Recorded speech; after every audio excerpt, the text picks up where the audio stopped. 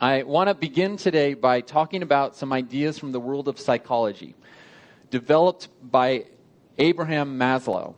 Now, Maslow was an American psychologist and university professor who passed away in 1970. And Maslow is best known for what is known as Maslow's hierarchy of needs, which is illustrated on the screen behind me. Some of you may be familiar with this. Maslow's hierarchy of needs. So we're going to talk about this a little. And I want to start by focusing on the top of the triangle or the pyramid.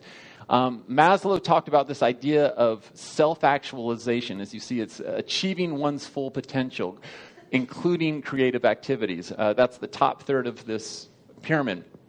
And I want to relate that psychological idea of self-actualization with our spiritual journey, our faith. And I would say equate self-actualization with the potential and possibility of us reaching our God-given full potential for our lives. Now, if that's the top of this psychological Maslow's hierarchy of needs, I want to focus on the bottom third there, where it's titled Basic Needs. And for me, this has helped me basically understand our world at large. When you look at just the basic physical needs that people have, food, water, warmth, rest, shelter, and all the rest. And then the next one up, it talks about safety needs, security and safety. It helps me understand the world we live in. Because when we talk about, when we look at the world as a whole and we recognize that there are people who are struggling in poverty and struggle, if we spent 90% of our waking hours trying to look for food and drinkable water, that's going to prevent us from the luxury, honestly, that many of us have in this country of being able to achieve the higher levels of this pyramid. So when I think of, for example, Syria, and I think of what's gone on in Syria for the past several years, and I think of the refugees that have left there, when they're struggling just to survive, it's hard to imagine that they're, contemplating the higher things with regards to self-actualizing God's fullest potential for their lives, because they're just trying to survive. So this helps me understand the world we live in. Now, and as you can see, it goes up, this idea of just relationships, belonging, and love, and then esteem needs. So as these basic things are fulfilled, it allows us to be able to come to a better sense of what Maslow would call self-actualization, and what I'm equating to God's full potential for our lives. So it's with these things in mind that I now want to continue. And let's consider Jon Acuff's take as to why so few people actually achieve self-actualization. Jon Acuff is the founder of a sometimes humorous and at other times a quite profound website called StuffChristiansLike.net. And he's authored many books, and he also, for a brief period of time, worked with Dave Ramsey. Dave Ramsey is familiar to many of us because of the Financial Peace University that we do here at Stonebridge. Jon Acuff says, his take as to why so few people actually achieve self-actualization, why so few people actually accomplish their fullest God-given potential. He writes, fear. Fear is the reason is that fear only gets loud when you do things that matter. Fear never bothers you if you're average, but the second you dare to do more than ordinary, fear awakens. I would add to that fear never bothers you if you're satisfied with average, but the second you dare to do more than ordinary, fear awakens.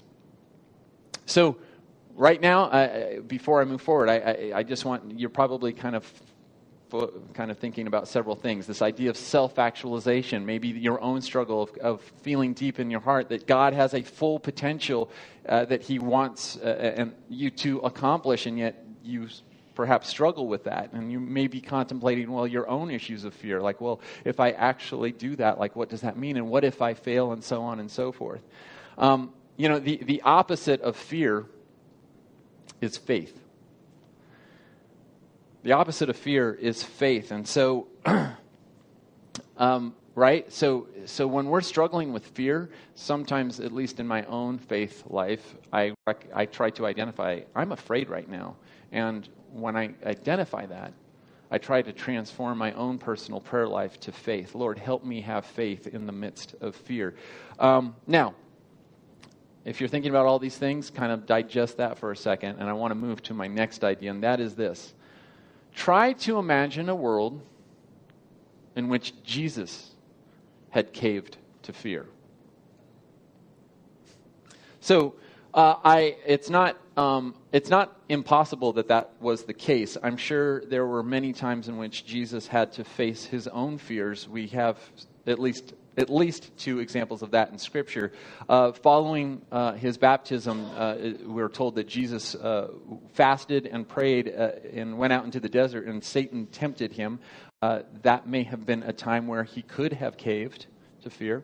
And then later in the Garden of Gethsemane, when on the night of his arrest, Jesus is with his disciples, and as you know the story, he's asking them to stay up with him all night and pray with him, and he's kind of tortured by the possibility of what's going to happen that night. They all fall asleep on him, and he's there alone, and yet his prayer that night is, if you take this cup from me.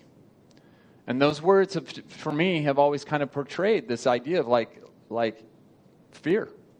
And yet right next to the fear in that prayer, Jesus also prays, take this cup from me, but not my will, but thy will be done. So right next to the fear is faith. So today we're going to explore a key characteristic. We're going to look at two key actions and a key experience. We're going to look at four things: a characteristic, actions, and a key experience that launched Jesus to succeed as Savior of the world. And how these same things can inspire us for the new year and hopefully for the rest of our lives. So number one on your outline, the key virtue, the key characteristic that helped launch Jesus into his fullest God's given potential and would help us do the same is humility. Humility. Now the one theme that runs through today's scripture is humility. And in one instance, it's obvious, and in another instance, it's not so obvious. When John the Baptist is documented as saying, after me comes one more powerful than I, the straps of whose sandals I am not worthy to untie. I baptize you with water, but he will baptize you with the Holy Spirit. All of that is an expression, a blatant statement that John the Baptist exercised humility. He knew his place in the world. What makes this surprising is when it's set against the backdrop, for reasons I won't go into. Some scholars believe that in their time, John the Baptist was actually more famous than Jesus. All of Jerusalem, all of the countryside, it says, came out to hear John the Baptist preach. But John the Baptist did not allow his fame to go to his head. Instead, he did his best to refocus that spotlight off of himself and on to Jesus. John the Baptist's humility is obvious. What may not be so obvious is Jesus' humility. Consider this. If Jesus is the Son of God, perfect and without sin, why would Jesus need to subject himself to John the Baptist's baptism of repentance? What exactly is Jesus repenting of?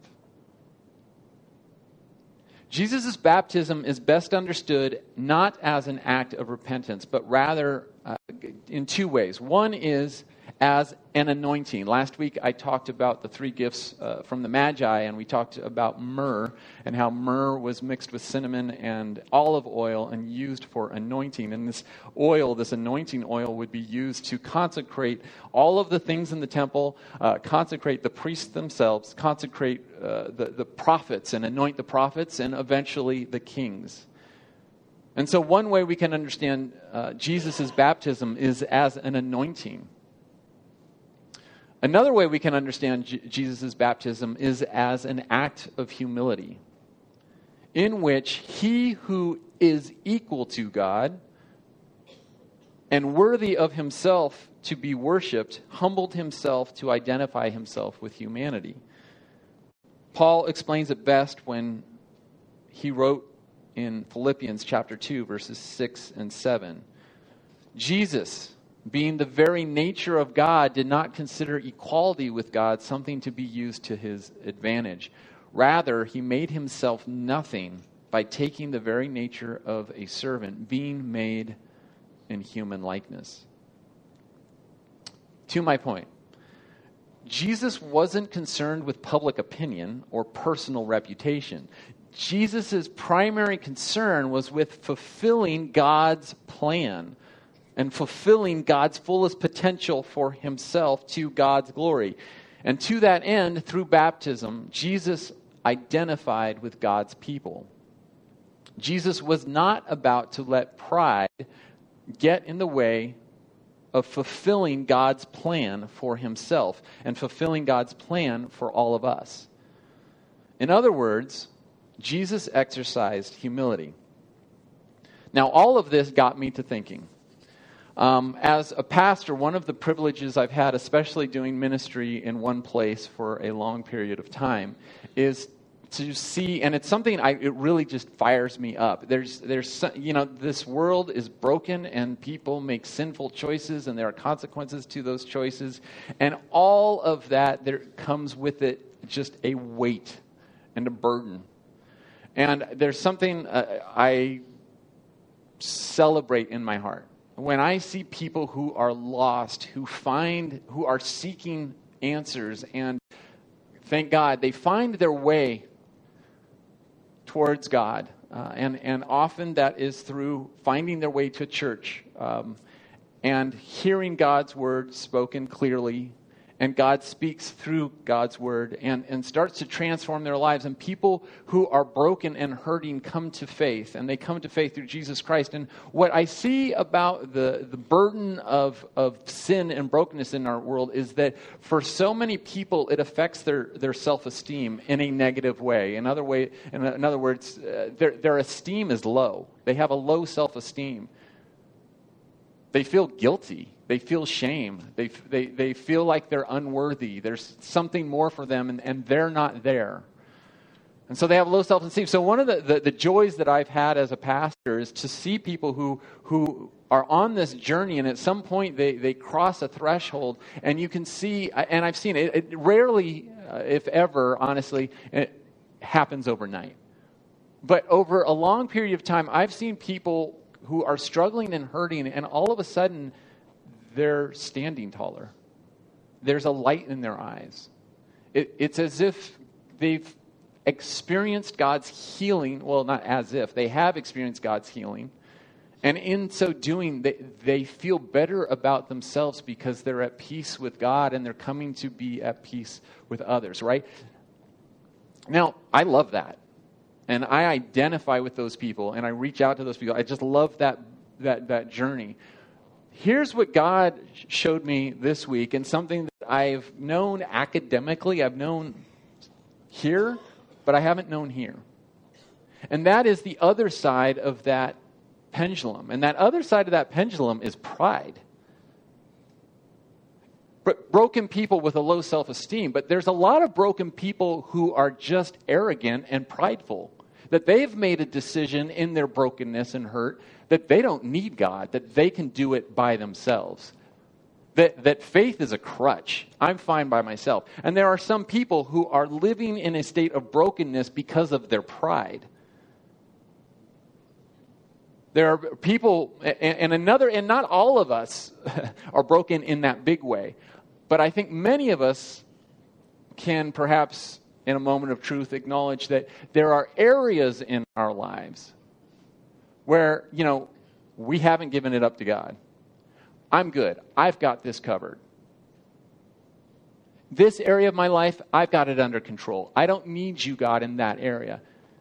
And it's that pride and that arrogance. In the same way that low self-esteem can prevent someone from accomplishing their fullest potential, their self-actualization, God's potential and plan, their God's destiny for their lives, how low self-esteem can prevent that from happening, it occurred to me in a more heartfelt way that pride can do the same thing. That pride can be the stumbling block to prevent people. That's the weird thing about arrogance. They're like, I'm fine, I can do this myself. But they're actually holding themselves back with that pride by being able to accomplish what God's plan is for their lives. And so I've got a warning, right? And the warning, it's like Mom said. And this is the warning. Mom said, you can do this the easy way or you can do this the hard way. And the easy way is to soften our hearts and to start letting go and invite God to come into those areas of our lives and start changing us. It's hard work, but believe it or not, that's the easier way. Because in my life experience, and perhaps you've experienced this as well, in my life experience, anytime I'm standing on, a foundation of pride and arrogance and I'm not letting go, God has this wonderful way of knocking me down. That's a nice way to say it. Right? All right. So one key characteristic that is a theme in today's scripture is that of humility, and recognizing how humility actually projects us into better fulfilling God's plan for our life. Secondly, number two key actions that I want to note in today's scripture, and that is acceptance and ownership. Acceptance and ownership. In today's scripture, Jesus' baptism by John the Baptist in the Jordan River is the inaugural event. It's the launch pad of Jesus' ministry. It's the launch pad of Jesus' mission. It's the launch pad of Jesus' purpose. Jesus is believed to have been about 30 years old when he was baptized. Now, with the exception of Jesus' birth, with the exception of getting left behind in the temple as he was a little child, and with the exception of his Jewish mother's insistence that he do a miracle at a wedding in a place called Cana, with the exception of those three events, we know absolutely nothing about Jesus until he was 30 years old, until he was baptized. We don't know anything in recorded history. Basically, for 30 years, Jesus was laying low. Now, in regard to today's scripture, I think we are so distracted by what happened to Jesus, right? He's at that river, and there's just this whole kind of festival scene. There's people out there. There's a crowd. John the Baptist has been preaching, and Jesus comes, and when he's baptized, there's this, how do you articulate this? A spirit comes down upon him in the symbol of a dove, and then this voice. This is my son with whom I'm well pleased. So we are so perhaps distracted by what is happening to Jesus that we might overlook what was happening within Jesus. In the verses that follow today's scripture, in Mark chapter 2, verses 12 and following, Jesus departs immediately following his baptism. He departs into the desert where we are told he was tempted by Satan, and Jesus fasted and he prayed for 40 days. I can't help but think that in order for Jesus to self-actualize, in other words, in order for Jesus to fully accomplish God's purpose for his life, Jesus, during that intense period of prayer, had to fully accept his God-given purpose for himself. For Jesus, Savior was no longer a future possibility. Messiah was no longer a future possibility. It was a very present reality. The time was now. It was go time. And when Jesus exits the 40 days of fasting and prayer, Jesus exits that, in his first message, his first words recorded are, Jesus declares, "The time has come." In other words, Jesus owned it. After 30 years of laying low, Jesus accepted God's purpose for his life, and he took personal ownership of it. Now, I discovered a saying this week that I've never heard before that really sums up what I'm trying to communicate. Maybe you've heard of it. And the saying is this: no one washes a rental car. No one washes a rental car. Are you renting your faith? Enjoying the perks of the Christian faith without any of the responsibility of personal ownership.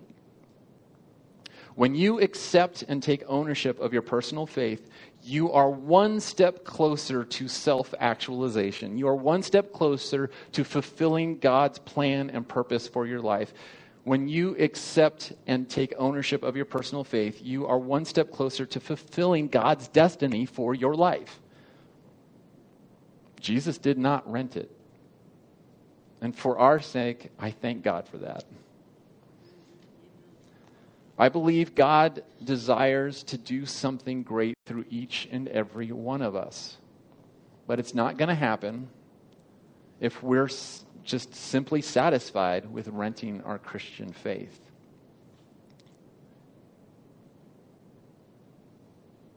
Is the time now for some of us today to accept and take ownership of what God wants to do through your life?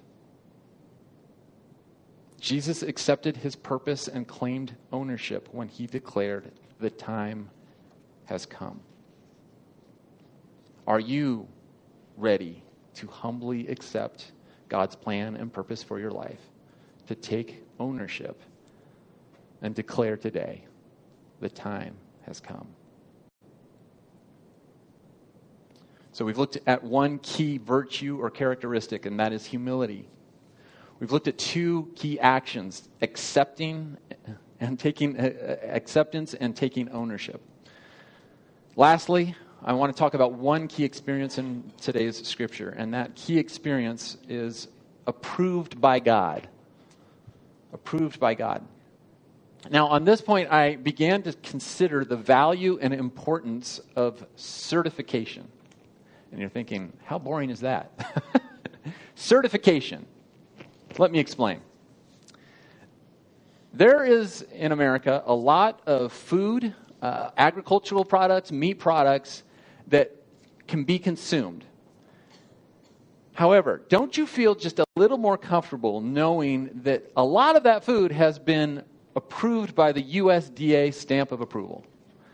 Now, many of you are thinking, I don't really think about it. I just go to the refrigerator and get food out. And pretty much that's true for me as well. But isn't it nice to know that there's a thing called the United States Department of Agriculture that inspects the food that we eat and makes sure it's safe to eat? It's nice to know, right? Certification. Well, let me turn up the heat. Imagine you've been heinously accused of a terrible crime. Falsely accused. You've been falsely accused of a heinous crime. How many of you would feel comfortable being represented by a lawyer who had not passed their bar exam? Y'all laugh. Now think about it. It's an absurd question. If a person has not passed the bar exam, they're not a lawyer. So let me rephrase the question. How many of you were wrongly accused for a heinous crime? How many of you would feel comfortable being represented by some dude? Let me turn up the heat a little more. How many of you would feel comfortable if you were going into heart surgery? And you were going into heart surgery by a doctor who hadn't passed their medical board exams, who wasn't certified. Now, certification, it's important. I want to dig deeper into today's scripture and compare it with the other Gospels which also record Jesus' baptism. both Matthew and Luke also record Jesus' baptism.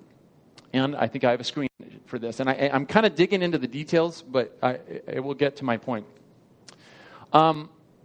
So in Matthew, that's not today's scripture. In Matthew, there's this huge event, right? Everybody's going out to the Jordan to hear this John the Baptist guy preaching, and they're all going out.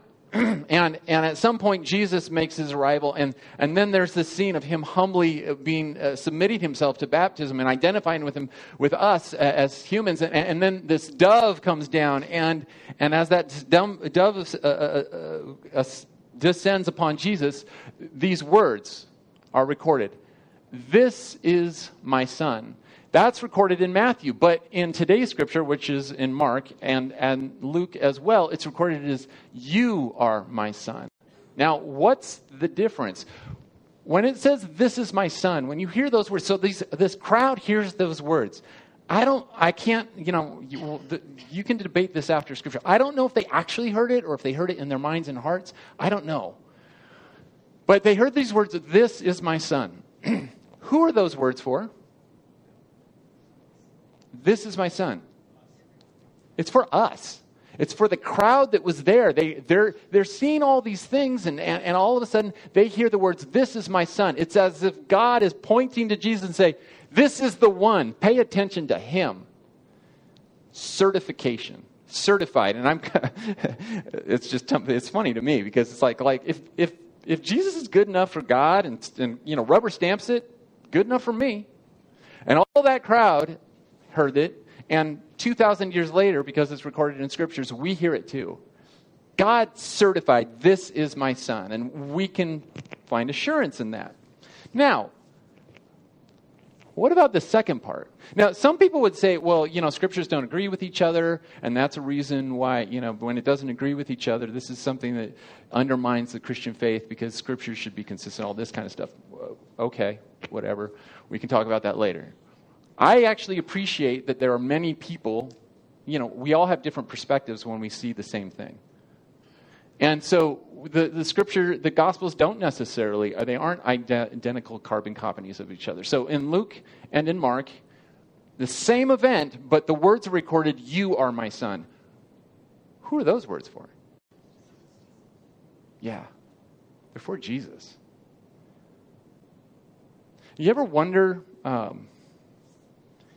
God, you read the gospel, you read the Jesus story, and you look at all that Jesus went through, and you've got to, reading between the lines, you got to imagine it took its toll on a daily basis.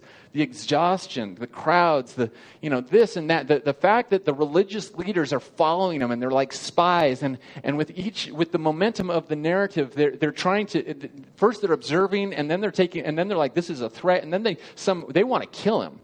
And they're plotting to kill him. And how Jesus dealt with that. And especially on the night of his arrest. As it's reaching this apex, right? It's coming to this conclusion, and that moment where he's just looking for people to support him, and his disciples themselves fall asleep on him, and then eventually, as he's bound and arrested and taken away, they kind of disappear into the night. He's all alone, and do you ever wonder, how did Jesus do it?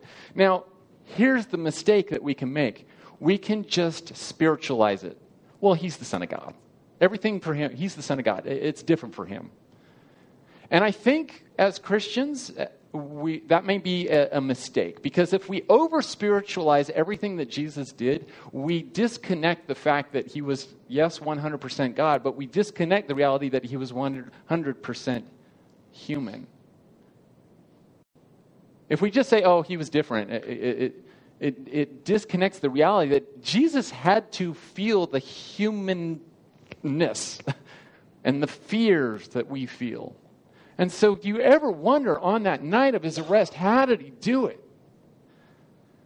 And I don't want to over-spiritualize it. I think that what Jesus could dig deep, when he dug deep, when he was tempted by fear and trying to lean into his faith, There were moments that he could turn back to. Some of them recorded in Scripture, and I'm sure other moments that went unrecorded in Scripture. And one of the moments that Jesus could turn back to was that moment of his baptism. Certified for us, yes, but in his heart, he could turn back to that moment and remember and draw from that memory. God said to me, that's gone now, you are my son.